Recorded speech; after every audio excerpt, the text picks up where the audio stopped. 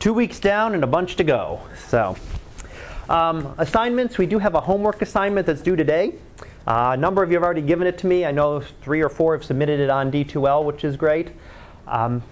You can also give it to me after class today. You have until 6 o'clock tomorrow morning if you're going to be submitting it on D2L. So if you're going to be waiting till the last minute, just don't wait, because I do tag it as late at 6:01. It would be tagged as late. So yeah, I'm that mean on it. So you've had it for 2 weeks almost. Come on. But so make sure you get it in by 6. So don't wait until 5:45 and then your internet goes out and you can't submit it, and running around trying to find some place, another Wi-Fi you can connect to. So, but if you don't get it done after, do submit it anyway, because at least you only lose 25%. Don't just say, oh, I missed it, forget it all. You may as well turn it in. You have the next week to turn it in at 25% deduction. So 75% of the credit's a lot better than a 0 when it comes to the final grade. Quiz 1 is actually up and available now, so you can take that anytime if you want. We should be through chapter 1 today, so you'll have all of the information you need. It's 12 questions on those 2 chapters, 6 questions from each chapter, and you have, I believe it's 15 minutes on it. So it is timed, so make sure you have your notes. If you use the summary notes that I give you, have those ready with you to review. Don't take 10 minutes looking up the first question, because then you're really going to be rushed on the rest of them. It's due September 4th, next Wednesday. I'll remind you of it again. So if you don't want to take or don't want to deal with it over the holiday weekend, I'll remind you on Wednesday. It's available until Thursday morning at 6. Normally it'll only go through Tuesday morning, but that gives me a last chance to remind you on Wednesday, since we're not here on Monday. First solar observations also due on Wednesday.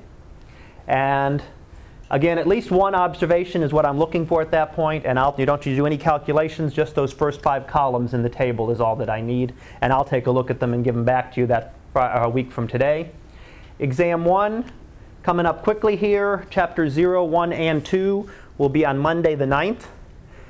And then homework 2, as homework 1 is due, I have the next one for you, and that will be due on the 13th. So as long as we keep on schedule, it'll keep about every 2 weeks. You'll have a homework for about every 2 weeks. I try to give it to you in advance, so if you want to work on it in advance, you can.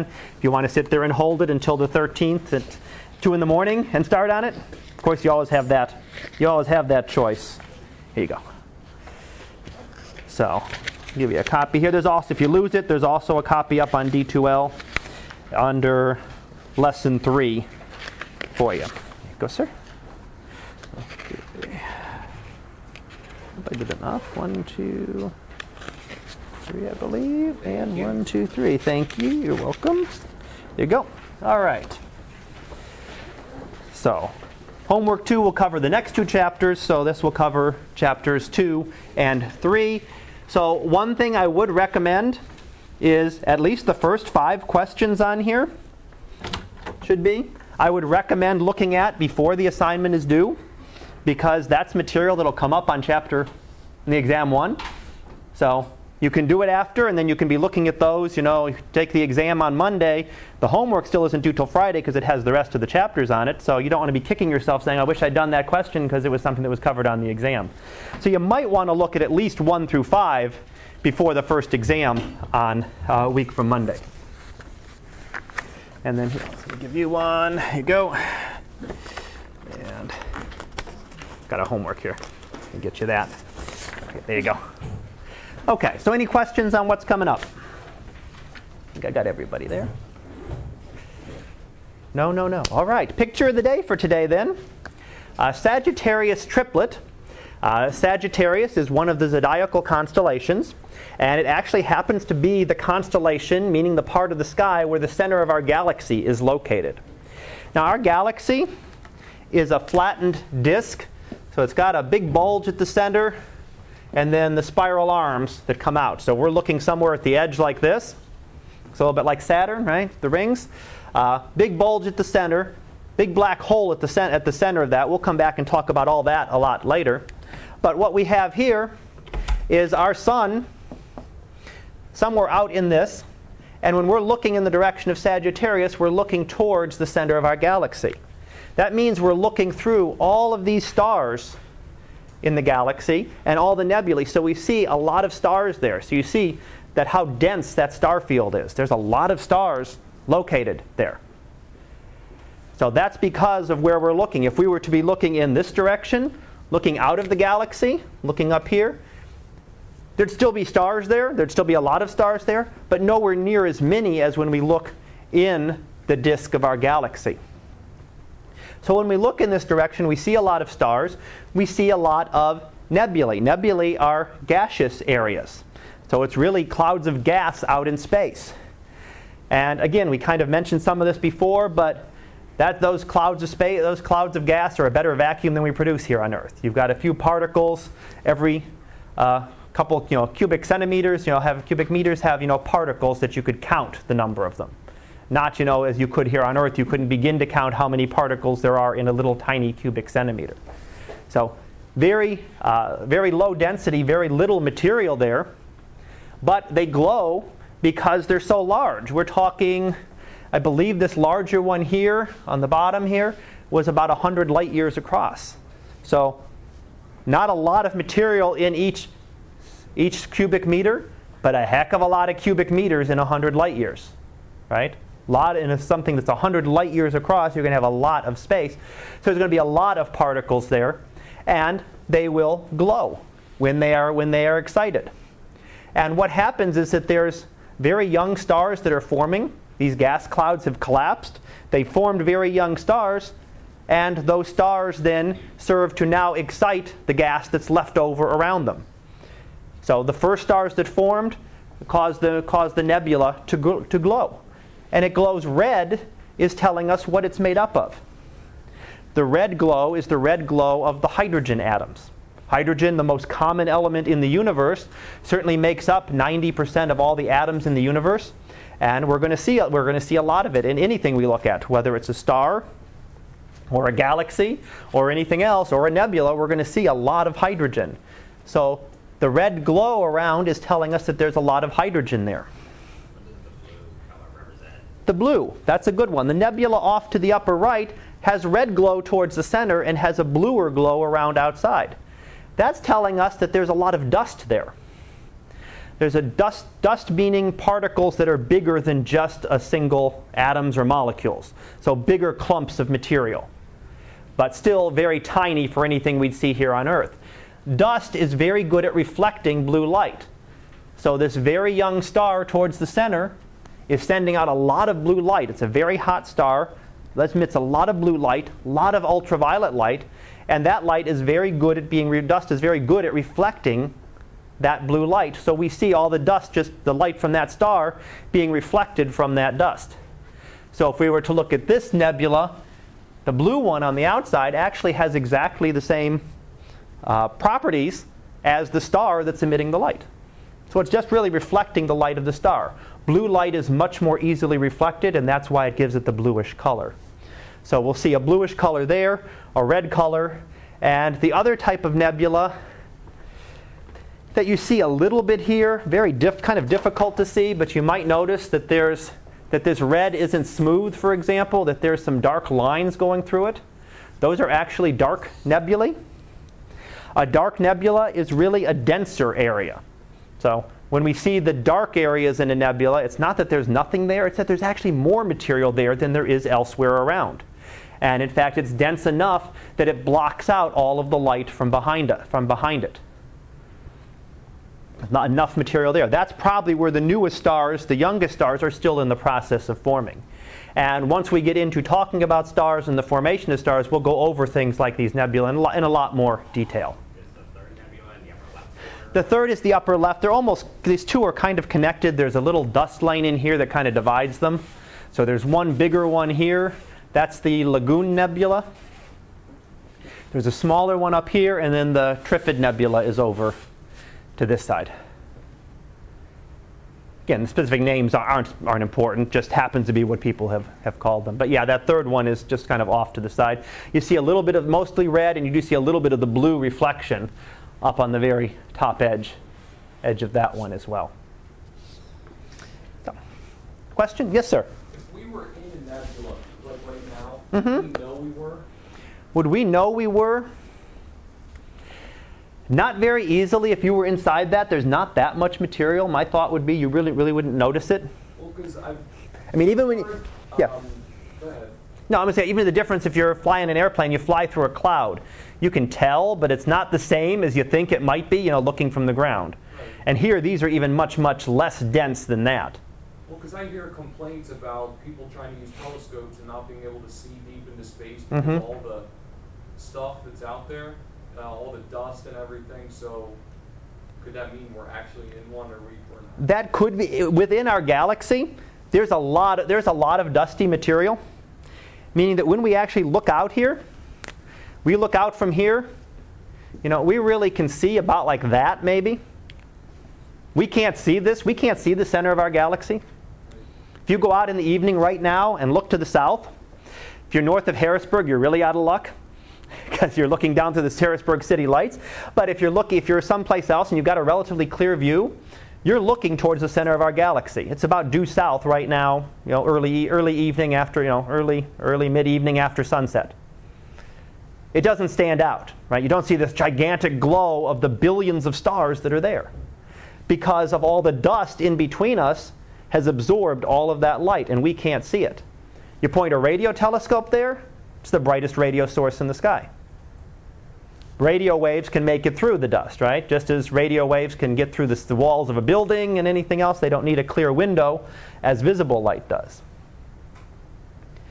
So, a little bit different like that. But yeah, there is a lot here. There is a lot of stuff that you cannot see. If something happens to be over here on the other side of our galaxy, and you want to point a telescope and try to see it, you're not going to see anything.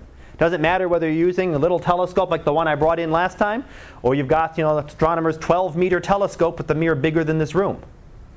You're not going to see anything because there's just so much dust between us and that we're never going to see it. Now when you're looking this way, much easier. Then you can really see out, and that's when you get some of the deep field views where you can really look out to the beginnings of the universe. Questions? More questions? Nope. All right. Well, we'll go back and let's finish up chapter 1 then, and hopefully get a start on chapter 2, if it goes well. We were working on, and I'm just going to review these quickly here, go over Newton's laws again. Erase my little galaxy. Newton's laws we'd gone over last time. We had Newton's three laws. Let me put this up full.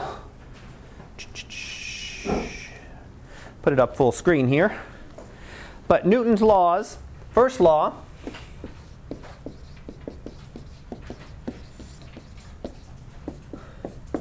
one said that an object at rest remains at rest.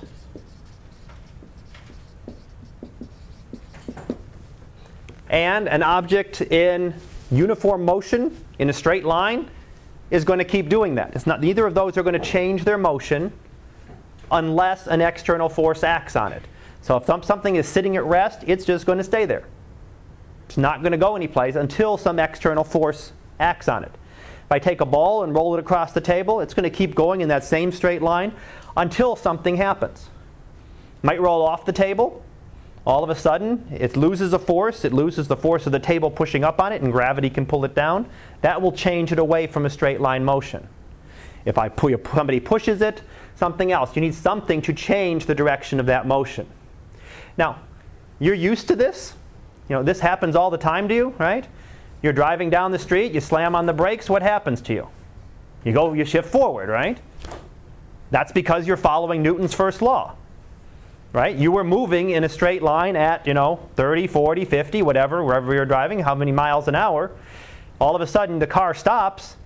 Well, you were moving at that speed. You still want to keep going forward. And you'll do so until some external force acts on you. Seatbelt, steering wheel, airbag, windshield, depending on what happens. Some external force will finally stop you. But something that you're familiar with every day, right? You slam on the brakes, you jerk forward, and that's because you still want to keep moving in a straight line at a constant speed. When you hit the gas, you get jerked back, right? You weren't moving, you wanted to stay still, the car starts moving, so you get jerked backwards. until you get up to speed, until that force has acted on you. Then that has changed it. Then you've accelerated up to the proper speed, and then you'll stay going at that constant speed. So that was Newton's first law. I'm not going to rewrite the whole thing out here. You've got it up there. I gave it to you last time. But really, an object at rest or in a straight line at a constant speed is going to keep doing that. It also means that if we see an object that's not at rest or not moving in a straight line at constant speed, there must be a force acting on it. So when we see the planets, they're not moving in a straight line at a constant speed, right? They're moving in elliptical orbits. They're moving in a curved orbit. That means there must be some force, and that's the force of gravity that we're going to come to in a couple of minutes here. Even if it was perfectly circular, there still has to be a force, because the planet here wants to move in a straight line. Not a curved line, not a circle, not an ellipse, not any other orbit, not a parabola, a hyperbola, nothing else. It always wants to move in a straight line. So if it has that, if it's orbiting and orbiting around in a circle or an ellipse or whatever, there has to be some force acting on it all the time, continuously, to change that orbit.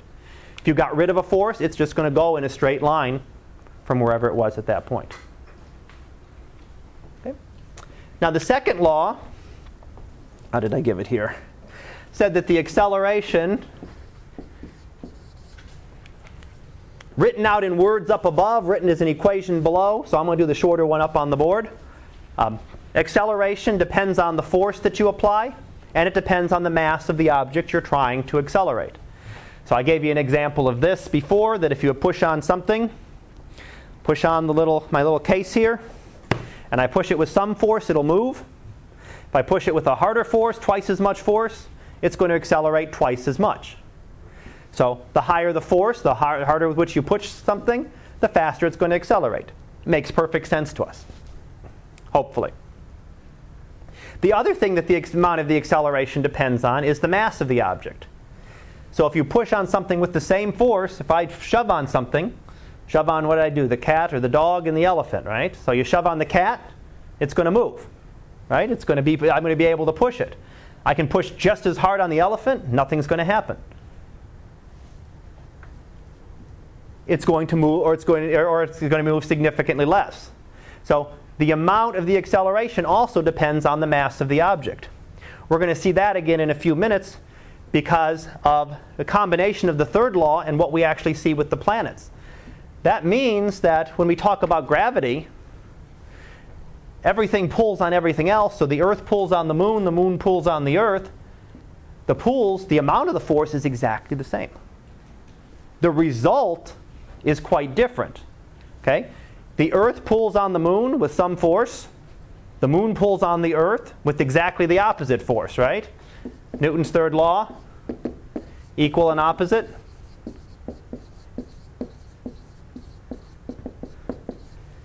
So why does the moon move around the Earth and not the Earth move around the moon? Well, got to go back to Newton's second law. The amount of the acceleration, the force is exactly the same. There's no difference with how much we pull on the moon compared to how much it pulls on us. That's exactly the same. But the mass of the Earth is a lot bigger than the mass of the moon. So the Earth does not move near as much. It does move, right? Earth is moving. The Earth and moon are actually orbiting around a common center. That common center is way down deep inside the Earth. But they actually are orbiting around each other. When we look at other stars, we'll actually see cases where you can really see both stars moving at the same time. And the last one was just the equal and opposite, that if object A exerts a force on B, kind of going over that with the moon, object B exerts an equal and opposite force on A. So that forces always come in pairs. That's why you're sitting in the chair. You put a force down on the chair, it pushes back up at you. If it pushes up with too much force, you fly off into the air. Not going to see that happen, right? You push down with too much force that the chair can't structurally hold, you're sitting on the floor all of a sudden, right? You put too much force. If everything is balanced, you'll always be putting the same amount of force for each object. I push on the wall, it better push right back at me with the same amount of force, otherwise I'm in the next classroom. If I'm that strong that I can push the wall down, right, then I'm in the next classroom. but it's got to be pushing back at me. Otherwise, there's a force. There's a net force pushing it that way, and it's going to accelerate.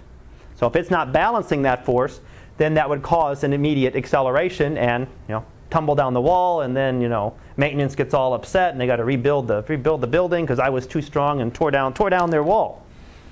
Yeah, right. Okay, so those are new. We went over those a lot last time, so I just wanted to kind of review them again at the beginning here. Now, the fourth law that we're going to go over of Newton's talks about gravity. These are Newton's 3 laws of motion. Newton's law of gravity is separate from these. So it's not law 4. It's actually a completely separate law. But what we're looking at here is that we see when we're on the Earth's surface, the acceleration due to gravity is really the same everywhere, no matter where you go on the Earth's surface. It's a little bit different. If you go up on the top of a mountain, it's a little bit less. Not a whole lot, but it is a little tiny bit less measurably to modern equipment. But not a whole lot less. It's essentially the same. It doesn't really matter where you go. And it's always directed towards the center of the Earth. That's why we can stand here at about a 50-degree angle. Now we're all standing like this right now, way off like that. Right? Where's the Earth? We're over, what about here someplace? So little stick figures. So you're standing off there at some odd angle. Because to us, down is the direction of the center of the Earth. Doesn't matter where you are on the Earth. Gravity is always pulling you straight down. So you don't have to be at the North Pole, would be, the place you'd be standing straight up and down. And yes, if you're standing south of the equator, you're standing upside down. Right? But your definition of down is still the way gravity is always pulling you towards the center of the Earth. So you're not going to fall off down here because gravity is always pulling you inward. So it's the same. It doesn't matter where you go on the surface of the Earth. As I said, yes, if you go to a high mountain or anything, it'll be a little bit higher. If you go deep down, it'll be a little bit lower. To the lower levels of the Earth, it's actually a little bit higher. But pretty much it's the same regardless of where you are on the Earth. And it's always directed towards the center. It doesn't matter where you are. So no one's going to ever fall off the other side of the Earth because gravity is always pulling them in the same direction, not down from our point of view, but down from their point of view towards the center of the Earth. Now Newton then formalizes this into his law of gravitation, which is given here. We have 2 objects pulling on each other. Doesn't matter what they are, just any 2 objects. And there's going to be a force between them. And Newton's law is written in words on the one side. The equation is up there. I'm going to give you the equation up on the board. But there is a force of gravity between every 2 objects in the universe that depends on G is a gravitational constant, just some number. There is a mass of the first object, whatever mass it has, say the Earth. Mass of the Earth, mass of the second object, mass of the moon, mass of you, force between you and the surface of the center of the Earth. And it also depends on the distance squared. How far apart are these 2 objects? In the case of the Earth and the moon, how far is the center of the Earth from the center of the moon? In the case of you from the Earth, it's how far are you from the center of the Earth. Not how far are you from the Earth, to the ground. How far are you from the center of the Earth? Gravity always works as though all the matter is concentrated at the center. So it doesn't really matter that this whole great big Earth here. In terms of gravity, it really depends only on the amount of matter and as though it's all concentrated at the center of the Earth. A little bit more complicated that when you're real close to the object, but we don't need to get into that much more detail.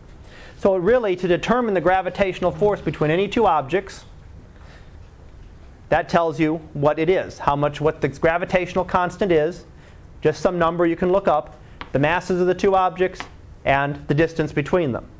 And that comes back to what I mentioned with the Earth and the moon. This is a constant. The distance between the Earth and the moon doesn't matter whether I'm talking about the Earth pulling on the moon or the moon pulling on the Earth, the distance is the same. And the masses are just the mass of the Earth and the mass of the moon. If you want to look at it the other way, it's the mass of the moon and the mass of the Earth. The two forces are exactly the same. So every object pulls on every other object. You pull on the Earth just as hard as it pulls on you. It just doesn't move as much. Right? It's got a little bit more mass than you do. So it's not going to move near as much as you do. But the force is identical.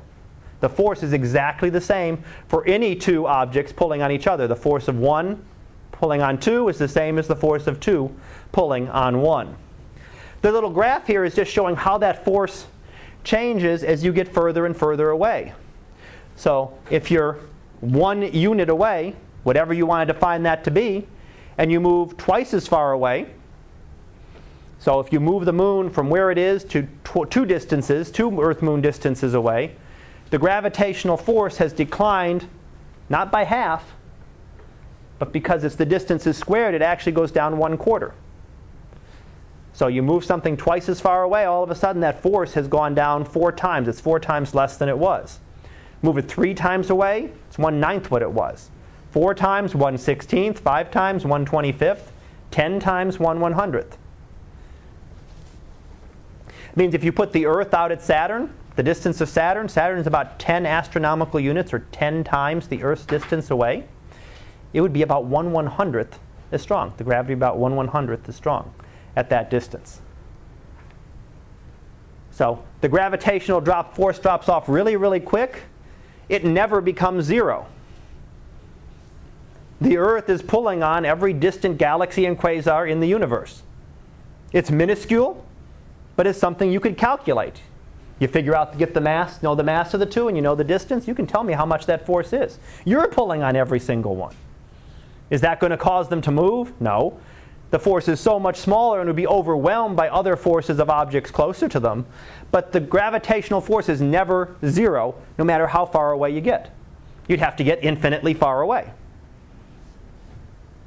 So the gravitational force will never, ever become zero. There's no way you can have a gravitational force of zero, because this would have to be infinite, or the mass would have to be zero. So if you have an object with zero mass, then technically you could have no gravitational force. Any object with mass is going to have a gravitational force. All right, so here I started drawing this on the board a little bit up here. This shows it a little bit better. That's what's happening with the planet, the Earth here, and the sun. It goes back to looking at Newton's laws. It is that gravitational force, that is the external force pulling on the planet. The planet is here. We're moving with some speed through space right now, and we want to keep doing that. We want to follow Newton's first law and keep moving in a straight line at whatever that speed is.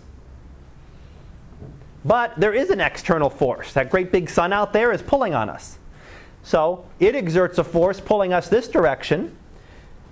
Fortunately, we are moving, right? If we were just standing still, what would happen? Plummet into the sun and we'd be gone. But we are moving, so what it serves to do is keep us in an orbit. We're moving this way. In that time that we've moved here, the sun has pulled on us. And now instead of being here where we wanted to be, the sun has pulled us a little bit in. Essentially what's happening is that we are constantly falling around the sun. Satellite in orbit is constantly falling around the Earth. So instead of falling to Earth, it's falling around the Earth. It is falling, but it's moving at the same time, and that keeps it in an orbit around the sun. So it's the gravitational pull of the sun is what is doing this. That is what's keeping the Earth from moving in a straight line, doing what it wants to do. If you could eliminate the sun, just turn off its gravity all of a sudden, and the Earth were right here moving like this, it would just keep doing that. It would go in that straight line until it came close to something else. Yes, sir? So how does it exert gravity for Jupiter and Saturn, since they're bigger planets? The gravitational force, you could do the same equation. The gravitational force would depend on the mass of the two and the distance. It's actually going to be less of a gravitational force. So they don't need as much gravity? They don't need as much. Their mass would be bigger. That would make it a bigger gravitational force, but their distance is so much further away that even though they're many times more massive than the Earth, the distance is going to overwhelm that, and you'll actually get less force. You can actually get less force between them. Question? Yeah? Yeah, and I've heard somewhere that the moon is actually slowly going away from the Earth. Is that true or not, or is that false? Yeah, the moon is slowly, yes, it's slowly receding from the Earth. But is Because it true of that the sun will turn into a red giant long before the moon flies away from the Earth? Oh yeah, it won't actually fly. It would fly. It would actually eventually reach another stable orbit, but it will take it billions of years. It'll get into an orbit eventually, and probably when if I talk about tides later on, I'll talk about it. It'll eventually reach a point where the moon will end up being in what we call a geosynchronous orbit. Now, geosynchronous satellites are the ones like you use for satellite dishes. You point them at one spot and they just sit there. They're always pointing at that satellite because it's in the same spot. The moon would eventually do that. It's slowly getting into that kind of orbit. Will we see it next year? Will we see it in 1,000 years? Will we see it in 1,000,000? No. It's a very slow process of doing that. The moon is actually slowing down the Earth's rotation too. It's actually succeeding to slow down the Earth. So instead of rotating at 24 hours, eventually, again, not next year, not in our lifetimes, not in 100 lifetimes, it'll be 25 hours, 26 hours, 27 hours. So the Earth's day is slowly getting longer because of the moon as well. But that's the tidal effects. That's a little bit more detailed than what I want to go into here. But Are there any other geosynchronous moons in our solar system, or aren't there any? Yes, there are around Pluto. Pluto and its moons are actually all locked together. And that means that if you're on the right place, you get to see the moon. And if you're in the wrong spot, you'd never know the moon was there. Okay, so at some point when the moon becomes in a geosynchronous orbit, if something is in a geosynchronous orbit for us here, and you point that satellite dish at it, that's great. But if you're in China, other side of the Earth, you're never going to see it. It never rises or sets from where you are there. The same with the moon of Pluto, Charon, its large moon. Never ever see it rise or set. If you're there, it's going to be there. If you're not, it's not. If you go to the moon, look at the Earth. If you're on the near side of the moon, you always see the Earth. It's always up. Phase will change, depending on how much of it is illuminated, but you're always going to see the Earth. If you're on the other side of the moon, you never see the Earth. It's never going to be visible from where you are. That side of the moon never points towards the Earth. Oops. A little bit off topic. Yeah, go ahead. I heard that the Earth has 3 natural satellites instead of just the moon. 3 natural satellites. It could be. I'm not aware of others, but it certainly could be. I'm not aware of anything large, but. Oh, yeah, I mean, there could be other small little rocks that have been captured into orbits or something that are captured in stable points between the Earth and the Moon. There could be things like that, but certainly nothing large that we'd consider like our own big moon. But I'd have to look into it a little bit more. I couldn't tell you that one off the top of my head. Is there anything else? All right. Yeah, question. Yes, ma'am. You were saying that if the gravity was turned off, Right. the Earth would continue in a straight line until, and then you guys. I'm sorry. Until some other force acted on it. And then. So the odds of anything actually in the universe, anything else ever happening to it, are minuscule.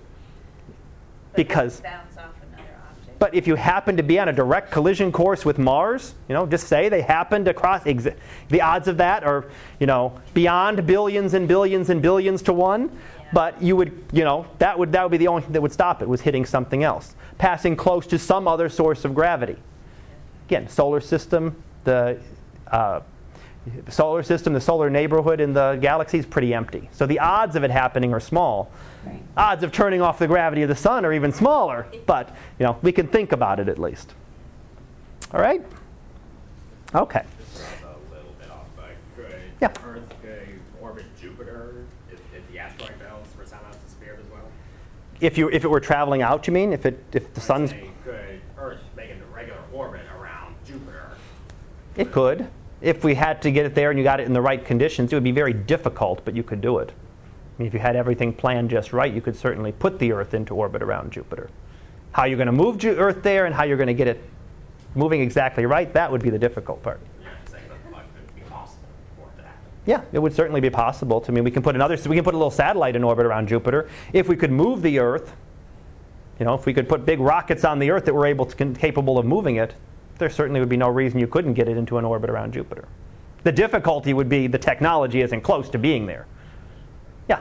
What do they classify Pluto as again? Pluto is called a dwarf planet. Dwarf planet. All right. So what we were looking at here was, I mentioned that the Earth orbits around, the Moon orbits around the Earth, But really, the Earth and the Moon orbit around a common center of mass. And that's what we're trying to show in this picture, is what we mean by a center of mass. And if you have two people of about the same mass, and you put them on a seesaw, and they stay about the same distance away from the center, they'll balance. If you put two people on one side of about equal mass, the same as this, so you have twice as much matter here, twice as much weight on this side as you do on this side, then these two have to be a lot closer to that center point, and everything balances again. Orbits work the same way. When you have, if you're looking at the sun and the Earth, you've got, one little Earth out here, and you've got billions of people sitting here, sitting almost on the very center to balance it. Because you've got billions of times the mass in the sun as you do in the Earth. But when we look at other objects, it's not necessarily quite so distinct. When we look at other star systems, you can have stars that have almost the same mass orbiting around each other. And instead of seeing, Moon orbiting around the Earth like this, you might see, stars orbiting around each other. So you see one star orbiting this way, one star orbiting that way around, and they're actually both moving. They're moving around some common, what we call the center of mass. The center of mass will always be closer to the more massive object. So if you had one of these stars were twice as massive as the other, its circle would be a lot smaller, be half the size. This one would be a lot bigger. 10 times the size, well, this would be 10 times smaller than this one. So the orbits would change depending on the amount of mass, but everything is always orbiting around each other. So the Moon and the Earth are orbiting around some common center, and if I put a little Earth in there, not to scale, there's the center of the Earth, and somewhere out there a little bit is really where everything's orbiting around. So the Earth is actually making some little orbit down there. So the Earth is actually orbiting around that central point too, just like the Moon is. It's just so many times more massive that the orbit is much smaller, and it's actually within the Earth. The Sun does the same thing. The Sun is orbiting around some common center of it and all the planets that's still located way deep down inside the Sun. So that's the idea of what we mean by center of mass, that it's going to be different for each object. But that center of mass is always there. If I stand up on the desk and jump off, in addition to probably breaking my leg, so I won't do it, I'm accelerating down towards the Earth. The Earth is accelerating up towards me at the same time. My mass, a lot less than the mass of the Earth. So its acceleration is minuscule compared to mine, and mine is the motion that you see. If I were jumping towards an Earth that were my mass, then we'd both, I'd be jumping down, it would be jumping up, and we'd meet in the middle. So the Earth is moving upward. So if you jump on a table, jump offward, the Earth is moving up to meet you.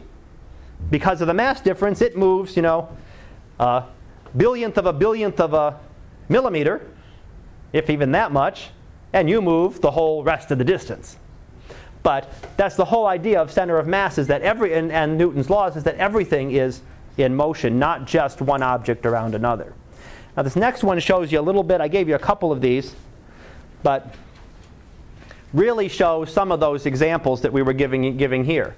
If we have two stars that have the same mass, that are orbiting around each other, you'd have one orbit here, you'd have another orbit here. There's their common center of mass. They're always going to be opposite that point. So at point 3, at one position, there's two objects there. Wouldn't you love to be a planet right there at that time, right? You got a sun there and you got a sun there. It's not sunny all day long, no night. Of course, you'd have other situations where it wasn't. You'd always have them opposite, no matter where you were. If you could be a planet right there, would that be stable? Yeah, but not very stable. Technically, you could put a planet there and it would be stable theoretically. But if you deviate it any little bit from that position, then you're going to put it a little bit closer to one of those stars, and its gravity would start to take over and pull you. So technically, if you had the technology, you could put some kind of stable object there, but you'd need some sort of forces to keep it from balancing, keep it balanced. Otherwise, if it moves even a little tiny bit something happens to it, it would go into an unstable orbit and crash into one of those stars. Now, if you make it, the whole idea here is if you make that object bigger, this is what I was just saying before. Here's a mass of one star unit. Now we've got another star that's twice as big. It orbits in a much smaller orbit, still around the common focus, still around that central center of mass point. And if you go to the extreme, well, here's a planet orbiting around the sun. There's the sun orbiting around its center of mass. They're both orbiting around, again, that same point. In this case, it's just within the sun. So you don't see the sun moving, although technically you can actually measure those motions of the sun as well. You could measure that the sun is moving a little bit in the distance, off in the distance by measurements of the light coming from it. All right, where were we? All right, almost done with chapter 1. Let's finish that up and we'll get a quick introduction to chapter 2 that we'll start on next week. Chapter 1, really the first models we talked about last time were geocentric. They explained retrograde motion, but had to use those epicycles, so you made very complex models to do it. So they weren't easily able to explain how retrograde motion works. Heliocentric model did. Heliocentric, sun at the center, just explained it by the Earth is moving faster and passes by the outer planet, makes it look like it's going backwards. So nothing really moves backwards as it did in the geocentric model. It just was a way to explain it. I went through all of Galileo's observations already, so I'm not going to go through those in detail again. Each of them supported the heliocentric model in some way, though. They may have helped by saying, the sun's not perfect, the moon's not perfect, that there are imperfections out there in the universe. They may have helped by showing us that objects orbited around something else, or that an object had to orbit the sun in order to exhibit the properties that it showed. And then last time we did do Kepler's laws, Kepler's 3 laws of planetary motion. Again, those all came from observations that previous astronomers had made, detailed observations, and he put them all together. He put all of those observations together and found out how the planets really worked. That orbits are elliptical, that the planets move faster when they're closer to the sun and slower when they're further away, and that there's a relationship between the distance between a planet and the sun and its orbital period, how long it takes to go around once. Newton was able to go through and calculate all of Kepler's what Kepler found. He was actually able to show that not only does it work in the solar system, but with a little bit of modification, it can actually be used to explain how the objects orbit around each other anywhere in the universe. So not just confined to the solar system, but worked any place in the universe. So it expands on Kepler's laws on each of those, and they work whether we're talking about a planet orbiting a star, a moon orbiting a planet, a star orbiting around the galaxy, stars orbiting around each other, galaxies orbiting around each other. All can be explained by the same set of laws. And then the last thing that we went over today, gravitational force between two objects, given right here again, a gravitational constant, the product of the two masses, and inversely is the square of the distance. So you increase the masses, you increase the force. You increase the distance, you decrease the amount of force between the two objects. All right. Question? Yes, sir? With the law of gravitation, yeah. I sometimes see a negative sign in that formula. It is, and you'll see it in some places. I put it in, sometimes I don't write it in. Negative just means that it's a force that's attracting. So the negative is really just telling you the direction. And negative signs in physics are really telling you the direction that things are operating. So it means that it's a force that's pulling things together, not a force that's pushing things apart. If it were positive, then that force would be accelerating things away from each other. So in technicality, yeah, it should have the negative sign there. I'm not that picky on it for this course. I mean, if you wrote it down without the negative sign, I'm not going to tell you that it's wrong. That just means that it's a force of attraction. If you ever look at electricity and magnetism, there's a very similar equation for the force between two positively charged particles or negatively charged particles. Well, then sometimes you'll get two positive charges or two negative charges, and you get a positive sign, and you get repulsion, or you'll get a positive and a negative and get attraction. With gravity, you never have a negative mass. So you always get a force that is attractive, that is pulling things together. But yes, thank you. Technically, the negative sign should be there. But it's really just what it's telling you is that the gravity is always pulling things together. Anything else? Well, let me go ahead and we'll start on get an introduction on chapter 2 here. And that way we can finish that up on Wednesday and Friday of next week. So all right. Think. Okay, chapter 2. While it's thinking, chapter 2 is light and matter. So we're going to talk about how sort of light works and how light interacts with matter. And we see here a nebula, much like we looked. Okay. Much as we looked at a little bit earlier, we saw in the picture of the day, we saw some of the nebula. Here's a different nebula that we're looking at here. So red glow due to hydrogen gas being excited by some of these hot stars that are deep down within that nebula. Okay. Give me just a second here. Let's see.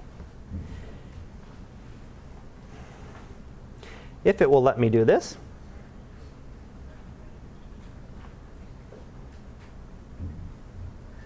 Thinking.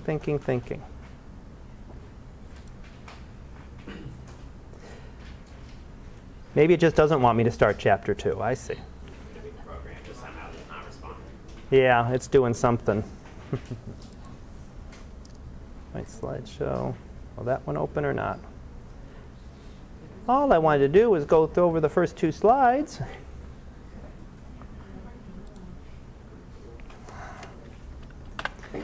All right.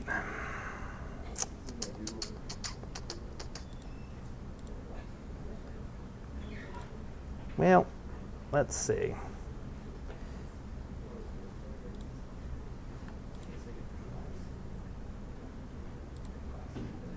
We just want to close everything.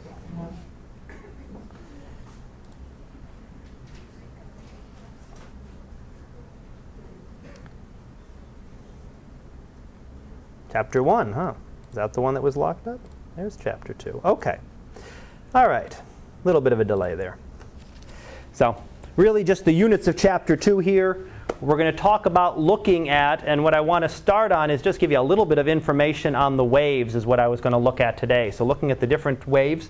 The information that we get in astronomy is only what we can see, is only the light that comes from the sky.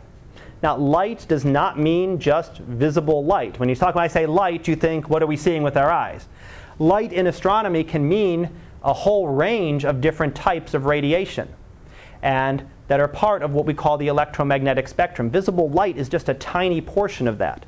Radio waves are another. Radio waves are just like light waves. They're just real long wavelengths. Instead of having wavelengths that we measure in nanometers, right, like we did in the lab, when we did the lab there, you can measure them in centimeters, meters. You can measure them in really long wavelengths. X-rays are another form of electromagnetic radiation. Right? They're just the same as light. They travel at the speed of light. All the properties are exactly the same, except they're incredibly short.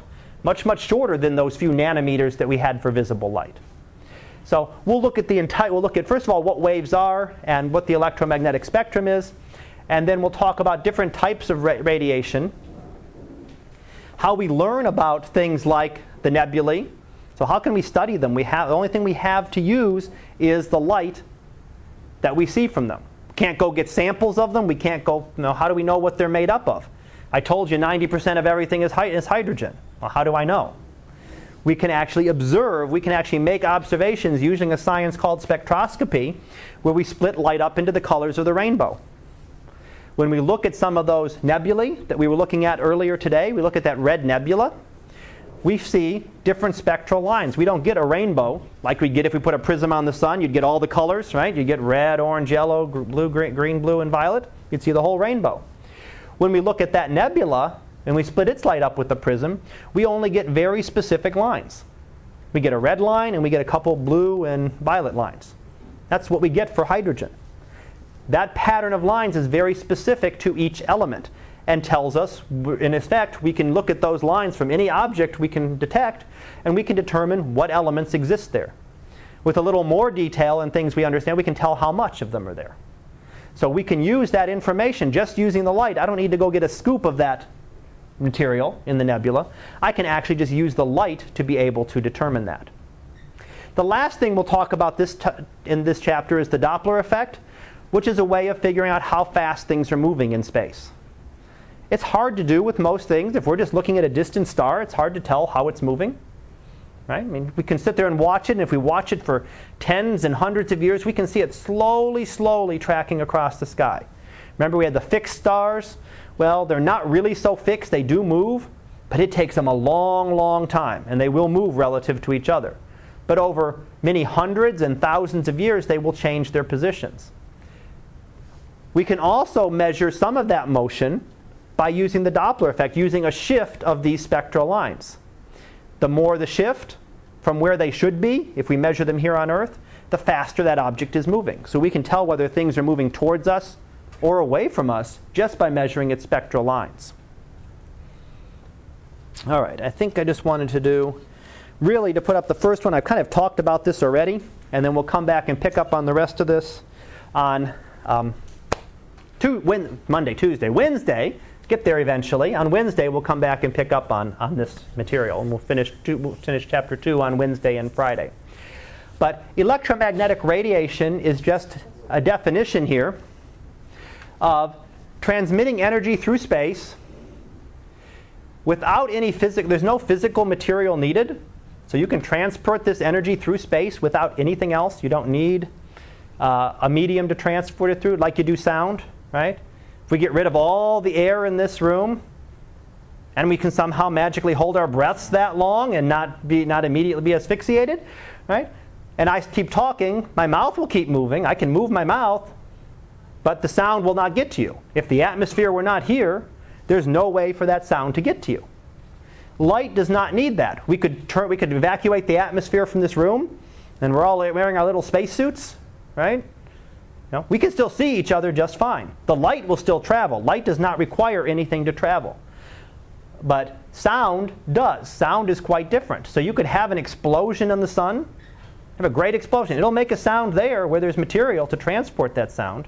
It'll never make it to the Earth. The sound cannot travel through that vacuum. One of the things you see wrong in a lot of science fiction movies, right? Out there, you watch a spaceship blow up and there's a big explosion sound. Well, there'd be nothing. You wouldn't hear anything. If you're out in space watching that, if you could be listening to it out in space, you'd never hear anything. Because there is no way to transmit that sound. Does that not mean material would come to it? No, it'd still be dangerous, right? You got material flying all over the place. But the sound would actually never get to you. The light of the explosion would. The sound would actually not. Why it's called electromagnetic radiation is that it's carried by a combination of electric and magnetic fields. So electromagnetic radiation, it's electric fields, and electric field varies and creates a magnetic field, and that magnetic field changes, gets stronger and weaker, and it creates an electric field, and it's a self-propagating wave. It'll just keep going. So that's how we can see it. It's that electromagnetic radiation. Light is one example. There's a picture of a galaxy in visible light. But radio waves are another. Infrared radiation, ultraviolet radiation, X-rays, and gamma rays are some of the others that we'll be talking about on Wednesday. So even with the glitch there, I got at least the first couple slides. I just wanted to get you through a quick introduction that saves me kind of introducing it on Wednesday, and we can jump kind of right into the material talking about waves. Questions? Give you a break here for 10 minutes or so, and then I'll get the